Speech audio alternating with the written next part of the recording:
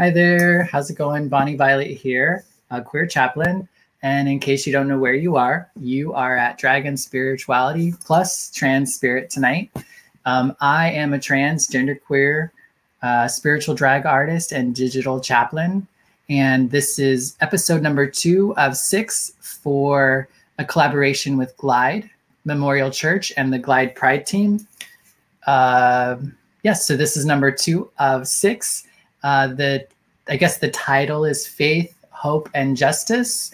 And I'm really excited for tonight's guest. It's going to be a great conversation.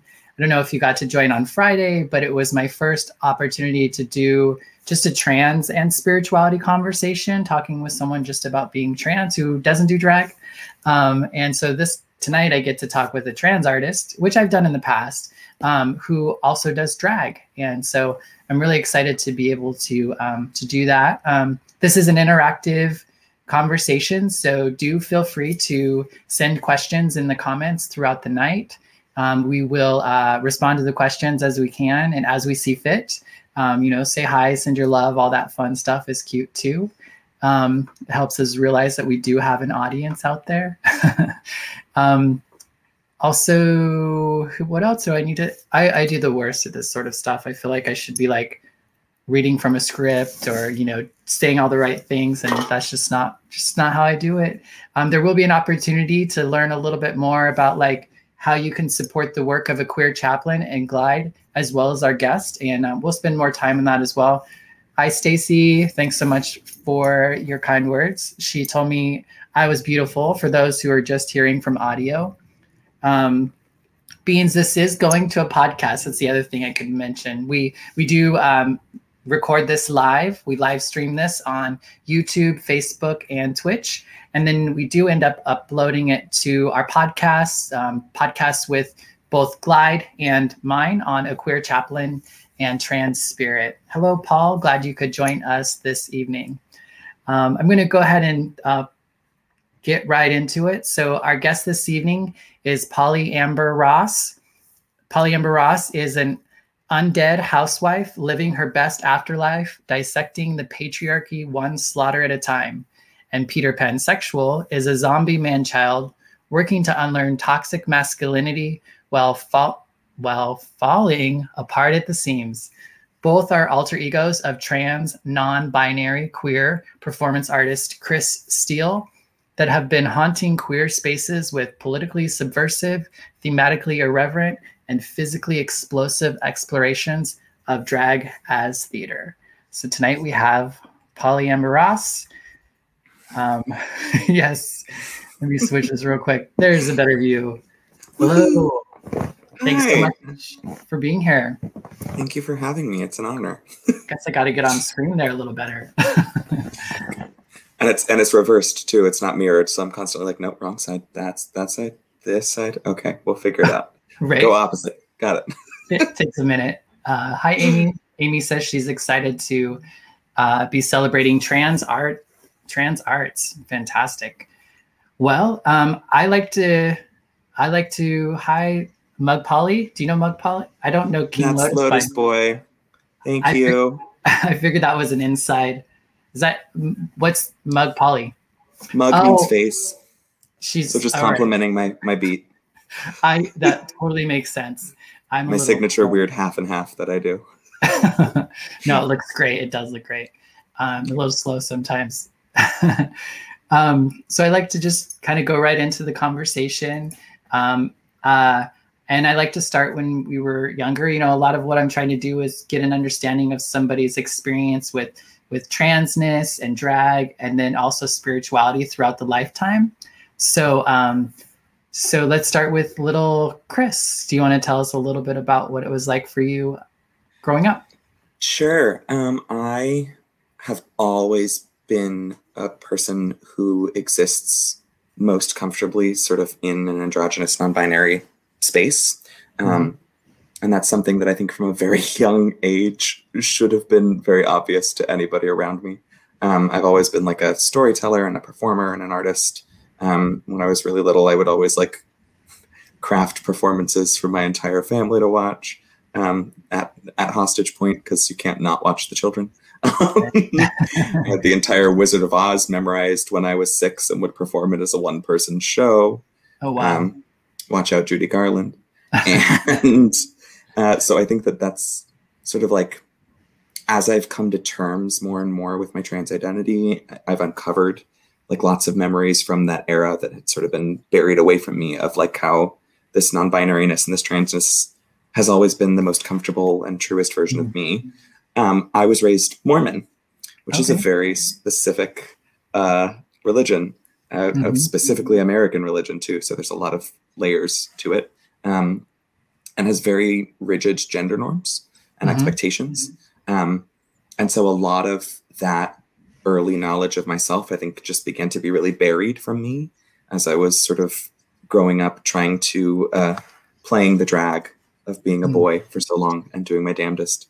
And as a really good performer, like I can convince myself of almost anything for quite a while. And so that was definitely an early part of my journey, is trying to reconcile sort of like my families and my larger families, because Mormon families are very connected and very big, emotional and spiritual beliefs, alongside things that didn't quite feel like I fit into that realm. And art was really a way for me to be able to express the parts of myself that weren't sanitized and that couldn't fit in that Mormon space, because it was exploring any version of me. So I was always writing or singing or performing in shows, and that was a sort of an acceptable way to do it, because the Mormons are also a very artistic culture and they appreciate and support the arts. So in that way, I was found like a secret little cheat code bypass to be able to explore some of these parts of myself that I didn't quite have the language to articulate, or didn't quite feel safe enough or comfortable to articulate. And did you, was there a time that you enjoyed like Mormonism or being part of the Mormon community? I think it's difficult. I think there's a lot of harm that gets experienced under colonially patriarchal religions. And I mean, Mormonism is like an actively colonizing religion in their practice. But there are definitely parts of like growing up in a religious family that like, where Mormonism is deeply rooted in family values. So like being able to have family time and like spending a lot of close time with a lot of the women in my family, I think is a major influence on me now as an adult. I was very close with both of my grandmothers. I was very, very close with my mom. And so those sorts of like early memories and connective moments, I do think are really important and are things I return to now as an adult. Yeah, that was something I grew up in Idaho, where it's mostly Mormon, but I was non-Mormon. But one of the things that I witnessed is that there were large families and everyone was super tight knit, and in my area, they had all the money, they had all the, I don't know, they just had a lot going on. And, but that was one thing that was kind of great about it, is that there was kind of like this cohesion, at least from the outside. It looked kind of nice, I guess. Well, and I think along with any organized religion, right, there's going to be like the intent of the individual, which like is your personal spiritual practice. And like moments of that from the Mormon religion, there are things of like my personal praxis that I've carried forward from that. Like there is a very like regimented step to like apology and repentance in the Mormon religion that isn't just about making a deal or admitting. It's like you have to, like the extra step is like you have to go out of your way to fix the harm you caused. And so that like that sort of sense of reparation has always been something that's been very deeply instilled in me. And I do think is something that is really useful and that I wish more people learned, is that like it's not just about feeling bad. It's that like feeling bad is actually a step on the way to learning something and then fixing the problems that you caused so that you can move forward. Yeah, more of like making amends rather than just saying, sorry about that. Right. Or like, I already feel bad about it. Why don't you forgive me? Because you haven't fixed it yet. Right. There's that extra step of like, yes, you feel bad, and that motivates you to fix it. Exactly. And so was drag something that you were interested in fairly young too, or did that come later on? I mean, I didn't even know drag existed. I had very little reference with queerness. I had very like, the Mormon church, rather than other church, does address like sometimes you have same-sex attraction. Ignore it forever. It's normal. And that's like, I think a little more difficult to overcome than religions that like directly say, no, it doesn't happen or it's wrong. Because at least you can be like from within that, like, that's very vague. But to address it, I think that took me a lot longer to be able to overcome that negative messaging, to be able to be like, no, but if it does happen, then it's something that just is a part of me and something that I should embrace. But that said, like, I have been lip syncing to songs as a performer and as an actor since I was a child. And like, I have very early memories of that, like lip syncing to the chorus and Shadazy in my parents' room when no one was around, in like my dad's oversized shirt as a dress and like a towel for hair. So like, if anyone had ever told me you can take culture, process it through a queer lens, and use lip syncing and physical movement as a career, I would have been on that track so much earlier. So it does feel like coming home in a lot of ways. Yeah. And when did it sounded like your sexuality was maybe something that was not quite jiving with Mormonism and all that. When did that sort of kind of come to a head for you, I guess? As a trans queer person, I've had they feel like concurrent but different journeys. So like my gender, I think, is a thing that I just had to reconcile a lot later because of how much inundation there is of a binary gender system in Mormonism. But like, I knew I was queer, and I used to say gay when I felt differently about myself, but I knew I was queer as soon as I started having crushes on people. Because there were like boys that I was attracted to. And I knew that that was supposed to be wrong, but also just something that was happening and was a part of me, and was something I felt a lot of anguish over for a long time. But more than that, in regards to my gender journey, like as a young person, I never fit in with boys or girls. I fit more in with girls, and I understood, I think, feminists a little bit more inherently, and the rules there made more sense to me. But I always, most of my life upbringing until I found a trans community here in San Francisco, I just felt like I was missing a piece of a social handbook that everybody else had, and I couldn't fit in. And it weighed very heavy on me for a lot of my life. Yeah, I was always doing jump rope and tetherball with the girls. That was what the ball games. Yes. Right. Yeah. I was always the one making like weird imaginary games, or like inventing games on the playground, where we had to like bring, like, there was one game that we played. It was like a complex form of tag, where to like unlock someone from the place after they got tagged, you had to have like a jeweled bobby pin. So we all started like asking all of our moms for jeweled bobby pins to bring to school in elementary school. Oh, fun. Well, I remember playing kiss tag when I was like in grade school, and we were so young too. And we like run and catch the other person, and then we were too scared to actually kiss them. So it was like, so then you would just stop. Yeah. But yeah. And so you, at what age were you when that started to clash? I would say probably, I started school early, and so I was a little younger than most people around me, but coming around, hi Elizabeth, coming around like middle school, I started to have feelings of attraction to diverse genders. And like, the more I spent time with people, the more I realized that, yeah, I definitely have crushes on boys. And I never really thankfully, we didn't have like really a locker room set up. I didn't go through that trauma that a lot of young queer and trans people have to go through. Yeah. But I do. Yeah, it's so wild. I didn't recognize it's like a lot of that stuff I didn't recognize it in the time, but now I can look back and just be like, oh wow, like that has been there this whole time. Totally. And I rationalized it a lot. Like, I was like, I just want a really close guy friend.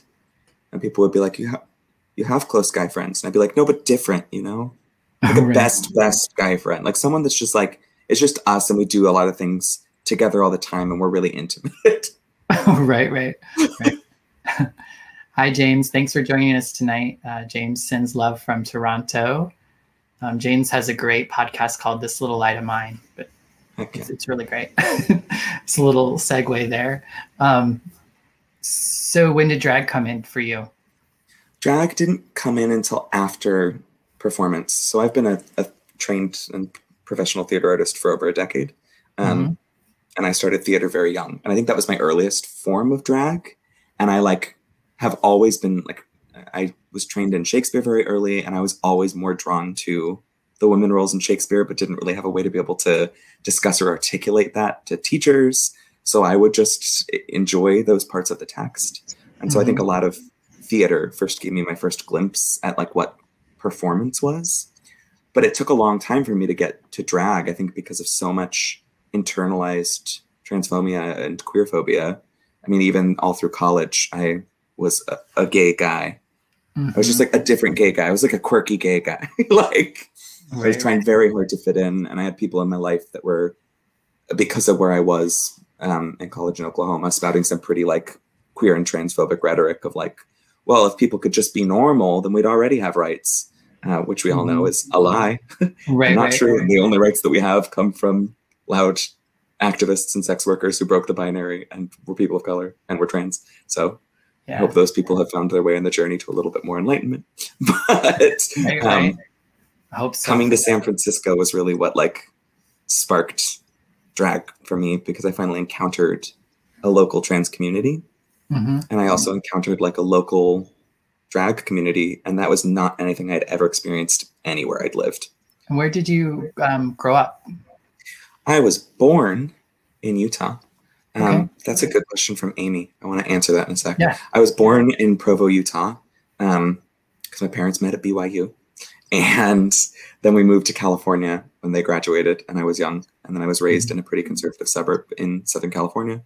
And then I went to school at Pepperdine University, and then I transferred to the University of Oklahoma, and then I moved out here. Oh, wow. That's quite the journey. Yeah, I was noticing Amy does have a good question. Hello, Marcus in Chicago as well. So Amy asked, how did you connect to God in those dark moments where you felt it didn't match up with your religion? Yeah, I've always had like a very personal spiritual relationship with sort of something bigger. And I don't necessarily know that it always related to the idea of God that Mormonism had, but like I do feel like there is something larger in all of us that we connect to. And so like prayer or like maybe self-meditation, because it really wasn't structured. Like as a self-proclaimed like witch, I definitely practice more chaos magic than ritual. And a lot of my spirituality manifests in allowing fluidity, like I do with my gender, and allowing fluidity in my spiritual practice in moments of need, and like trusting my intuition, which has always guided me right. So I had a lot of like battling depression in college. I would go behind, there was a very beautiful chapel at the Pepperdine campus. And it has this giant stained glass window, and it overlooks the entire Santa Monica Pier in the distance. And so I would go and lay there on the bench and cry and have conversations with myself and my idea of whatever God is for a while, just processing things. And that was strong therapy for me to be able to vent and to process like, why do I feel so different? And I think that was a lot of it for a long time, was I just have always felt very, very different than people. And it was very difficult living in a system for a long time that didn't allow difference. Right. So there was this element of like, yeah, maybe I don't fit in the Mormon religion, but that doesn't mean there's not this God or this thing that's in my life, right? Right. Well, and I think too, like an element of Mormonism that stuck with me and that I enjoy is the element of family history and cultural history. There's a lot of like tracing of like, they do extensive records way back of like where your family comes from. And so for me, like I've always been a research oriented and pretty scientifically minded person. And that comes into my magic and my spirituality as well, because I really like some of the earliest things that I did were Google searches about queerness and about studies of queerness, and trying to find little windows for myself that could help to give those intuitions that I already was having anchor, and to help me find that sort of like practice of taking in the real world around me and trying to bring the sort of spiritual intuition that I have close to that world. Right. Because I do think there are things that are like real and tangible, and that having a practice for me of spirituality that aligns and helps support those tangible things helps me exist. Yeah.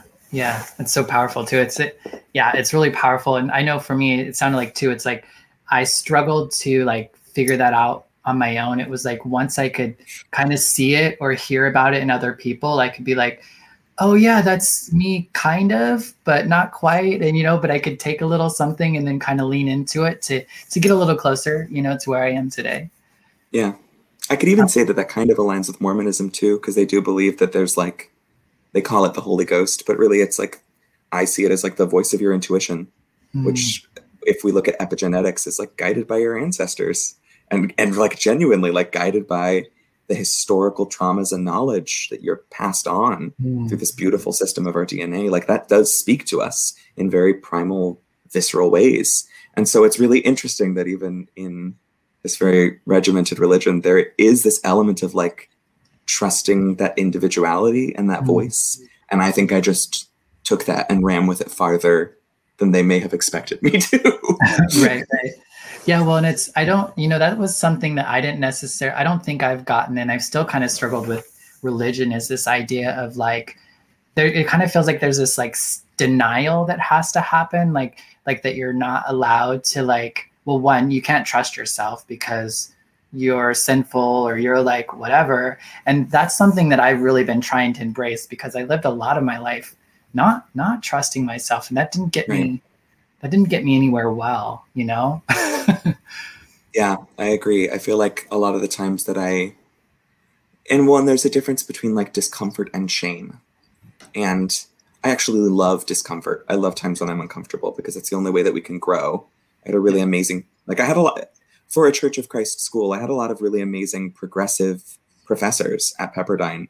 Our Bible professor specifically was looking at the Bible just as a text that was a history of a community, and was like giving us documentation specifically, like took time in class at this Church of Christ college to mention that translations of the Bible have changed every single time, and that queerness is not necessarily something that's truly referenced in original source material of the Bible in a negative way. So I deeply appreciate him giving whoever other than me, young queer people in that class, that window. Psychology professor too at that school skipped through half a lecture one day to make sure he could get to the point where he's like, we used to think that gender was like a binary in the brain, but we've now realized that all of the shapes that we used to call male and female brains are actually a hodgepodge in everyone's brain.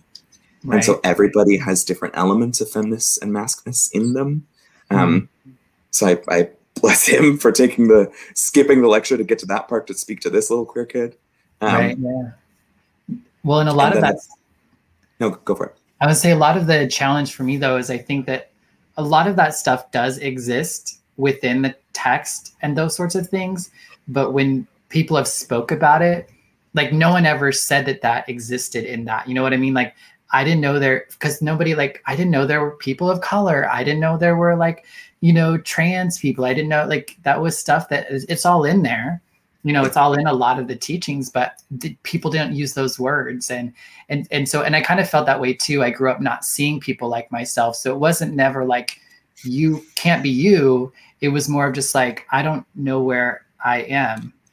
Right. Well, and especially in the Mormon church, which as a uniquely American religion is also very white and very white guided and anchored. And like we were talking about that drag number that I did as Jesus. Yeah, and that's rooted, that drag number that I do is rooted in a lot of these paintings of white Jesus that are like the same approved hunky white Jesus benevolent paintings that are hung in every Mormon church everywhere. And it's just not accurate.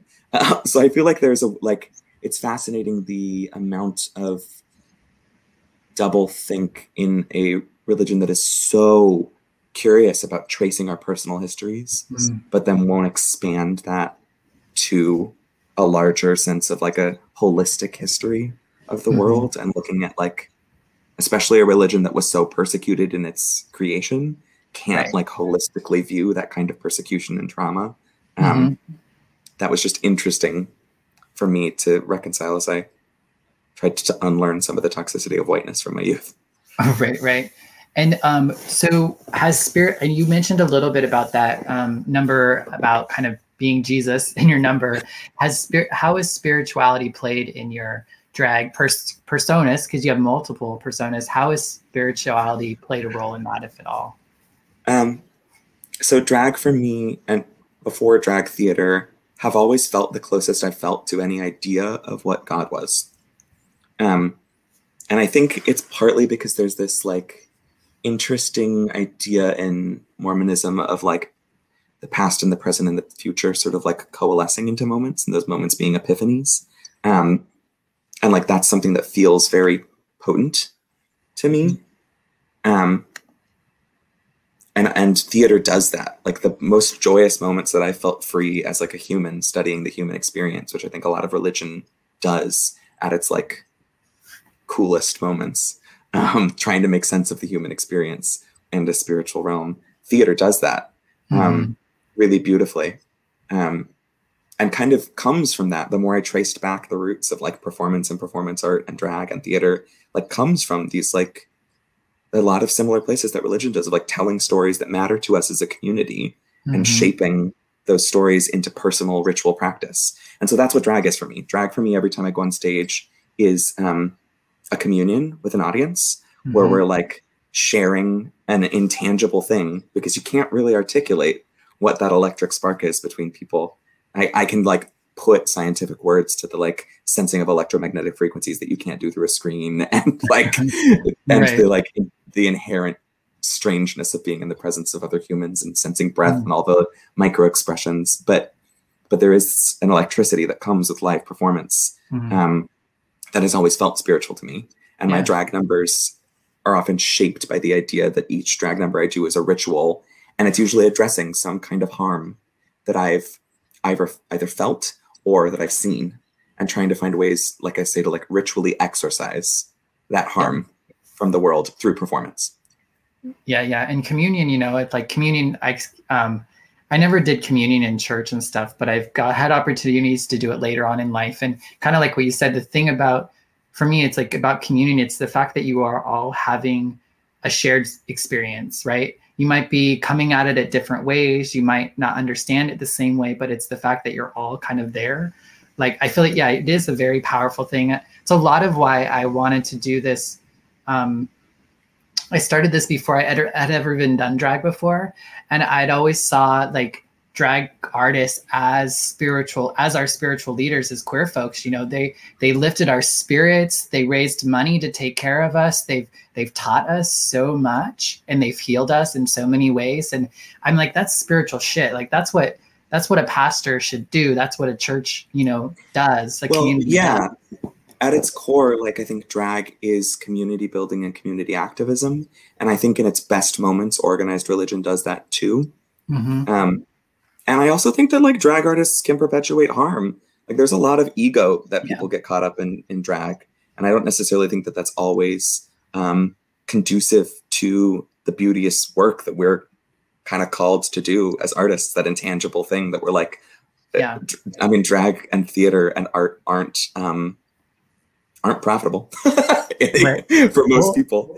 So why do we do it? Because we're called to it for something. Exactly. And I think that's something that, I think that's something that drag artists might want to really think about, is the fact that they do have a power and they do have an influence, and depending on how you channel that, it could be for good or it can be really harmful. There's a lot of drag that's personal, but also because it's a communal art form. And communal just means like we come together, we commune. Like, because it is that, you also have the power to impact communities, and things that you say on a stage. Any person who performs on a stage is on a platform, and speaking from a platform affects the culture, and culture directly affects tangible, like that thing I was saying about like tangible and aligning it with the spirituality. Like harm happens. Harm is real. Trauma is real. So if you're proliferating harm, or if something that you're saying in a number that you maybe didn't think was harmful and someone calls you out for it, like that's actually an act of love, because it's helping you to be better in service.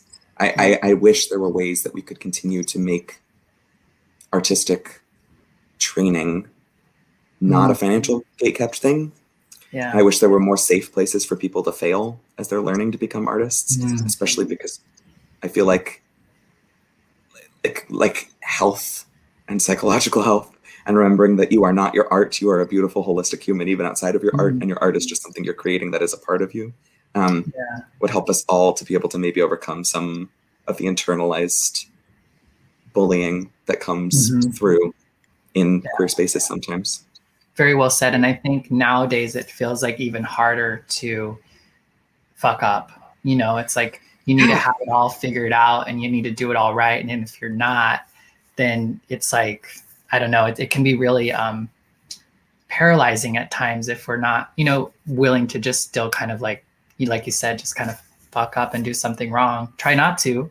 But then, you know, because we can't let it stop us from creating. No. And if you're more worried about fucking up than you are about growing, you won't be able to grow. Yep. So like everybody's going to make really crappy mistakes. It depends on, do you heal the harm? That step from Mormonism that I've carried forward that I think is really inherent in social activism. Do you heal the harm? Do you listen to who you've harmed? And then can you grow and not do it again? Because there's a difference between making mistakes and needing to grow and never being exposed to things versus patterns of harm and patterns of abuse. It's a different practice. Yeah, for sure. Hi, April. Hi, beautiful as well. I'm going to take like a little break. We're going to just throw like a little video, take a 30-second break. People, you can think of your audience members. If you want to think of questions, feel free to put them in the comments and we'll be right back in just a couple of seconds.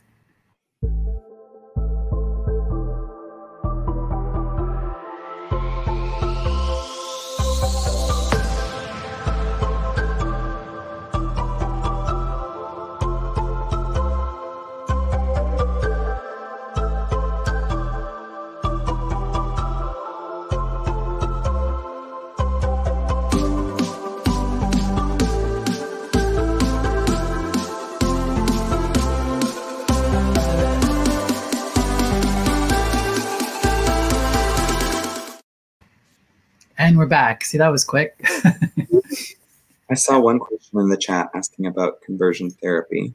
And I never went to conversion therapy, but I should mention that my parents got divorced right around the time where I was going into middle school and having queer awakening moments. And so I don't know how many of y'all have seen Angels in America, but the term Jack is a term that show semi-popularized, but means like kind of Mormon, but not really. And not really. And like my core family were always pretty Jack Mormon. Jack Mormon. My mom is a very strong-willed, strong-minded woman, and the church doesn't ask for that. I've always been very guided by my mom, and she more than anything accepted me very early. I think because of her personal life experience outside of the church. And how has drag was helpful for me to come to understand my gender identity, my transness. What's your relationship to drag and your, I guess, gender identity or transness? Totally. Drag has completely, has really redefined my relationship with my body as a trans person, and really helped me to learn a lot about like, my transness is inherent no matter what steps I choose to take or not to take with my body. I am trans, and that's inside me. And I've felt that since I was a child. And I don't get to pull the luck of the draw.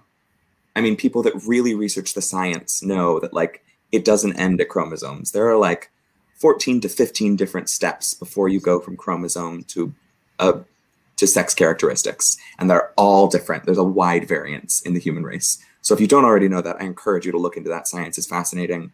And it's more than we're spouted at by people that try to shut us down. Right.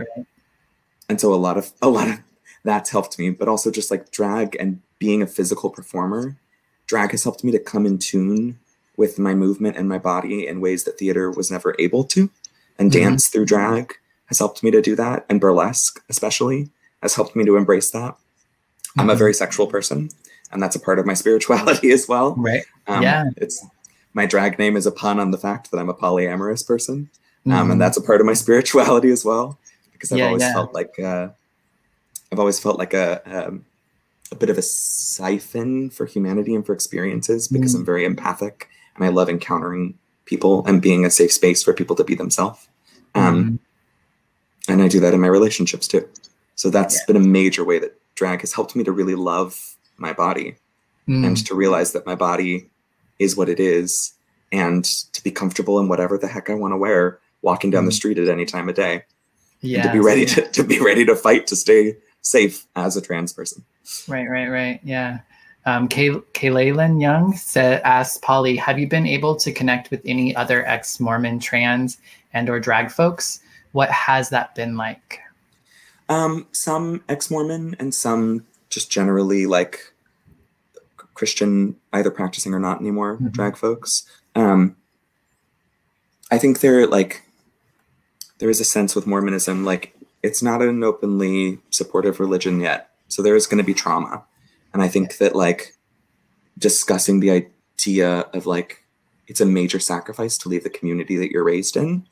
And so finding queer community and finding drag are so important in those ways, I think is a thing that I've commiserated with other ex-mos about for how drag affects things, is you really are like, when you choose to be a drag artist, you're tapping into community in a larger way than just being a queer person that goes to the bars, because you're building relationships with the venue, you're building relationships with every audience member, and suddenly you're a public figure in a completely different way, because people expect you to be a steward of the space and expect, whether rightly or not, you to be a steward of their time in that space. There's a different level of responsibility that comes with it, and that plugs you into community in a different way. Yeah. And that, you know, talking about the fact that like all the family dynamics and the tight knitness, like you said, it's like as soon as you kind of step out of that line, then it can be like it's a huge loss, because it's not like just because you lost going to church. It's like you lost everything, because that's a big part of even the belief that if the person isn't living in a certain way, then you got to kind of like make some space. Right. Well, and I'm really lucky that I had parents who had the grace or the space or the distance to be able to say, like, it's okay when I finally chose to come out to them. And I've come out to my mom so many times now. Came out as gay, came out as non-binary, came out as queer instead of gay, came out as polyamorous. At this point, it's just a game of like, what's coming next? And she's been amazing through all of those curves. And I've been lucky enough to be able to put my dad in drag and to have both my parents see me perform in drag shows. That's awesome. That's been an important personal journey for me. That's magical. That's really great to hear. And lucky, and in a way, luck. Like I inherently acknowledge there's a lot of privilege and there's a lot of luck in that. Yeah. How cool though. There was a question I was going to have and then I forgot it. Oh, what is your spiritual practice like now? If you like, what would you say you do or how you identify? Yeah, I think art for me is a lot of my spirituality. I don't identify under any one type of practice. Like I said, I'm a bit of a chaos witch. And that really fits with like being an individual who's genderqueer, gender fluid, non-binary. I feel like all of those labels fit who I am. And so I need different things on different days, but art is always a constant for me and is a place where my spirituality really manifests. Because I don't... Go ahead. Yeah, I was going to say, like, my art, as the bio so carefully put, is very activist and can be, I'm a loud political activist, for better or worse. And that is a part of my spiritual practice, like reducing harm and fighting for just like a world that's more comfortable and safer and fairer for everybody is a major anchor in my spirituality. So mainly it comes in through my art, and I'm like a creator. I write theater, and that lets me communicate these things that I think are very important. Yeah. What's more spiritual than creation, huh? Than creating? Right. Well, and as trans people, there's this like this beauty of our metamorphosis of like, we do have a hand in our own creation. And what is more close to whatever the idea of God may be than like trusting a person with that responsibility while they're here. That's a big responsibility for us, and we have to navigate it. And I think that's powerful. And I think that that's what drag is. And it's why I think drag is an inherently trans queer art form. Mm-hmm. And that doesn't mean that our cis siblings aren't able to participate. You're totally welcome to. But remember that if anybody starts saying that drag didn't come from trans sources or excluding trans people from the art form, that it's our responsibility to protect this space that they carved out for us to be able to exist. Yes. Well said. Well said. Yeah. I don't, yeah. It's like we just have so much power. Like drag has so much power, but I think trans people do too. I do believe I don't know. I felt like when I was younger, I felt like, okay, I was created by God or whatever. Right. And it's like, no, I am continuing to be created. And I lived a lot of my life being created by all the shit that's happening to me. And now, like, once I started living a spiritual life, I can now be a co-creator. Like I can be a part of my creation, not just a product of my creation in the sense of like shit that's happened to me, if you will. So now we're getting into this like really interesting, tricky sci-fi element of Mormonism where they believe that if you're like really, really good, then in the afterlife, you'll become basically like a god. But I think that we have that power in our own lives every day, and that the idea of transformation, which is core to transness, which is core to drag, which is kind of core to spirituality too, is always with us. And we always have that power. Like you can stop and abandon and break patterns and pick up new things that serve you anytime. We have that power. You're right. Like even if you're not trans, you have the power to continually shape yourself. Like these cells that we are rapidly changing. We are literally not the same person that we were before. I think that that's the science meshing in with my spirituality. That's really freeing for me. It's like time is passing always, and we always have the choice to be able to step towards a change and to sculpt our own future and to co-create ourselves. Exactly. When it's like for me, it's like, I don't know what's going to happen after I die. So, I mean, I believe I'm meant to like, hopefully have that before I die, you know, to have that experience before I die. And I think a lot of why I do the work I do is like, and I sometimes use words that just, I don't know, they're just words like I would say, like, what's the use in getting to heaven if everyone's not there with me? You know, why would I want to go to heaven and be there by myself? That was one of my biggest challenges with the religion that I was brought up in, was this idea that the wonderful, loving people in my life were going to hell unless they, you know, like did something different. But well, and it's similar with Mormonism, not in that there's a hell, because I don't know that there ever really was that kind of idea, but that there's multiple levels of heaven, that you have to like do good things to get to the one with your family. I wish deeply that everyone could not be shamed for being alive and for having living impulses and for being a conflicting bundle of neurons. I think that being human is inherently a fluid experience. And that as a society, we're moving closer to embracing that truth, but I don't know that we've hit it yet. And we need that kind of permission to be able to grow and to change and to not be shamed for this gift that we didn't choose. And it's part of why I'm such a vocal activist for like, give homeless people free housing. Like these arbitrary things that we make up that make it harder for people to exist when nobody asked to be here, as far as we know. I think it doesn't make sense to me. Like everybody should have the basics that they need to be able to survive. And then what they make of their life from there can really be up to them. So nobody should be shamed or penalized for existing. Right. Yeah, and I think that's the part of like what our responsibility is in giving this gift or being in this way, is that we have to like transform that idea to other people that why do things have to be the way they are? Like, do they have to be the way they are? Can you stretch yourself? Because it feels like so many people I don't know, I just don't know how to not be who I am. And I love who I am, no matter how difficult it is sometimes to feel like I don't know where to fit. Like I wouldn't change I just wouldn't change anything about myself. Right. Well, and in a way, drag gives us the practice of evolving, because you have to step onto a stage and live in a way that you like Polly is many parts of me, but that's not how I walk down the street. every day. Like it's an performance is heightening. And I think a lot of what religious storytelling is, in a similar way to theater storytelling, is it takes things and then expands them to a massive size so that we can look at them more broadly, and we can examine them with like the emotional impact as well as the historical impact.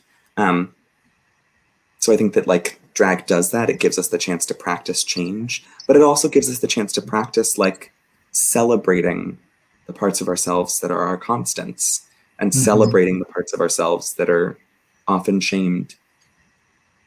Yes. And King Lotus Boy says, I agree on one end, but also part of my beliefs are in past lives, in that vein, we do choose to be reborn into our current lives because we need to continue healing something ancestrally or to carry out a higher purpose.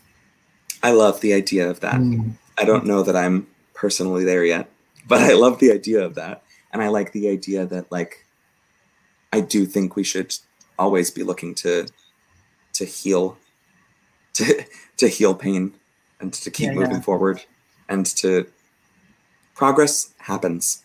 And if you try to fight progress, things fall apart. Right. Everything is always on the edge of growth or entropy. Right. And I think the sacred aspect of that is even that wrong, that resistance is part of what it takes to become what we're becoming, you know? Right. Yeah. King Lotus Boy says, agreed. Always healing. Progress won't come without it. And I like the idea of anchoring ourselves to growth. Like, I think that's a beautiful thing as humanity, as we can, and everybody has different capacities. I'm a disabled performer, so there are things that I can do and there are things that I can't do. And within my limitations, like, I want to keep growing. It's part of why I love art, because like, you can't ever be done. Like, I'm never going to reach the part with theater or drag where I'm like, that was it. That was the perfect performance. It's impossible. It's impossible. And if it ever happens, I think I genuinely will go poof and disappear. Like, that's something I like took from one of my favorite teachers from college, Dr. Judith Pender, said like, you can't ever be perfect. And if you are, you go poof and disappear. And that's why we keep chasing art and theater. So I agree. Like, I think that anchoring ourselves to growth through healing, I think, is something that feels anchored in humanity. Like, we're, as a species, we have this adaptation gift that's both our biggest strength and our biggest harm. Yeah. Stacy says ever changing. And I was curious, so what's something you're looking forward to?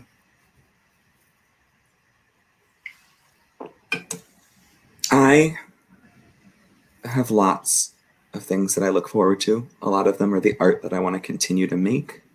Right now I'm taking time.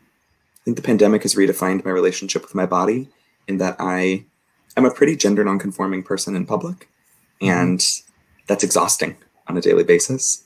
And so being home with just the people who love me and who see me as me and who never judge me, and wearing what I want to wear and being with my body as it is, fully changed a lot for me.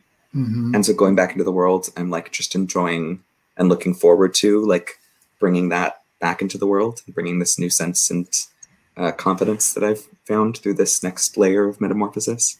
And I'm looking forward to like, I just enrolled in more learning. College was kind of traumatic for me in a lot of ways. I think college can be traumatic for a lot of people because the education system is not fair for people that are not a certain type of brain, which I am not. And so I just re-enrolled on my own terms for some fashion classes to be able to continue to learn skills that I have wanted since I was a kid, but that I never felt like it was realistic to chase. So giving myself permission to find fruition for those things that I've always loved is something I'm looking forward to. Yeah. Congratulations. That's awesome. Thanks.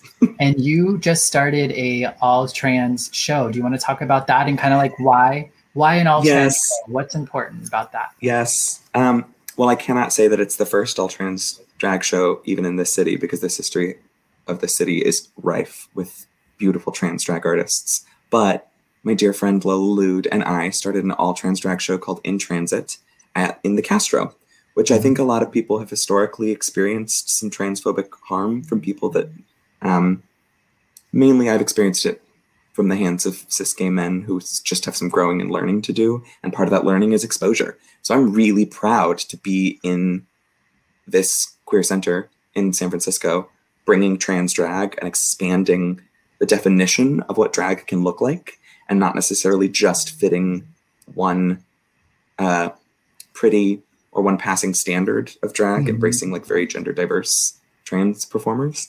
Yeah. So that's coming up monthly at the Edge. And if you are in San Francisco and want to come see it, you can find it probably on my page or through looking at In Transit on Facebook. Awesome. And we'll include some of that information in the description for folks who are just coming across that way through the audio, who can't see the flyer that was up. And then, one of the things once I saw your first performance where you were Jesus at the Stud, I was just like, wow. And you won the pageant. But one of the things like during Shelter in Place is you were like producing so many videos and performances that I was just blown away. You're talking about lip syncing. I guess you started so young because you're amazing.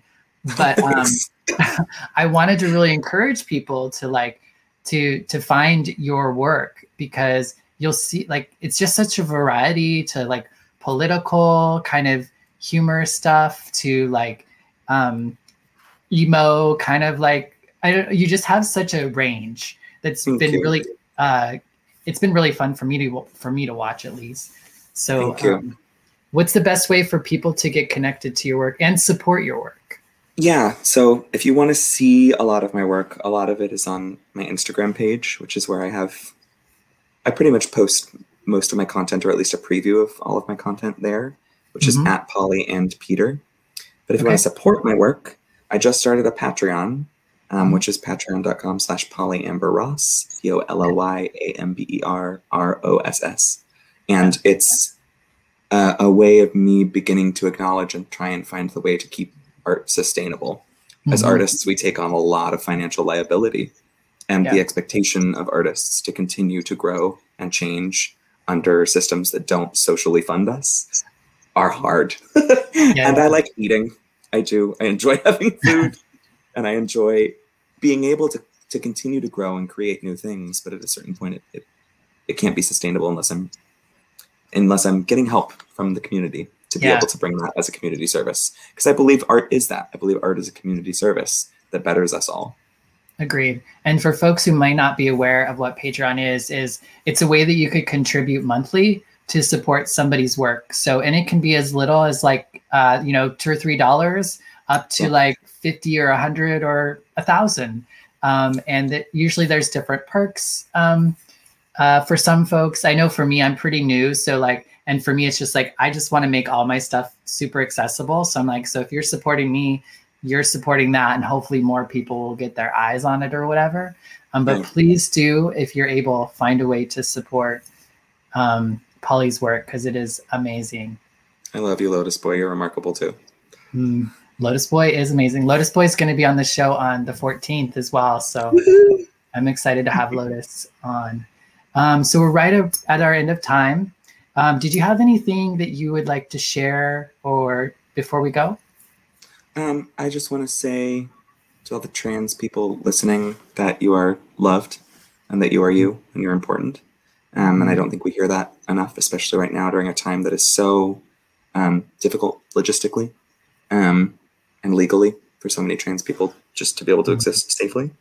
And I want to say to every queer person that queerness is a journey, and how beautiful it is that we're embarking on that journey and continuing to grow and learn. So remember that you are a fluid experience, and that you are ever changing, and that you have permission to hold on to the things that you love and that serve you and support you, and to release the things that no longer do, and that they can be different at all different points of your life. Right. And even if even if it's just a little, even if the steps are just a little, lean into it, because those little things turn into some pretty magical shit. Amen to that. Yeah. Awesome. Well, thank you so much for being on the show tonight. I've really enjoyed our conversation. I think we've given folks a lot to hear and listen to. Thanks everyone for joining us tonight, or whenever you're coming across this interview. If you're following along for this series, our next interview will be on Friday, June the 11th, and our guest is Africa America. And so I'm really excited to have her on the show. So check out the links to learn a little bit more about her. And then, as I said, there are a few more folks in the kitty that are coming up. One being Lotus Boy, the second being Hollywood, Texas, and then also our last will be Honey Mahogany in this series. So, what a series! What a freaking series! Yes, I'm super excited. Definitely, yeah. You're my 26th drag artist that I've interviewed so far. So I'm excited that I'm for a while. So if everybody hasn't gone back to, there's some amazing historical content, and I'm grateful for you. And a huge thanks from like me personally and the community to you for doing this like deeply beautiful and important work.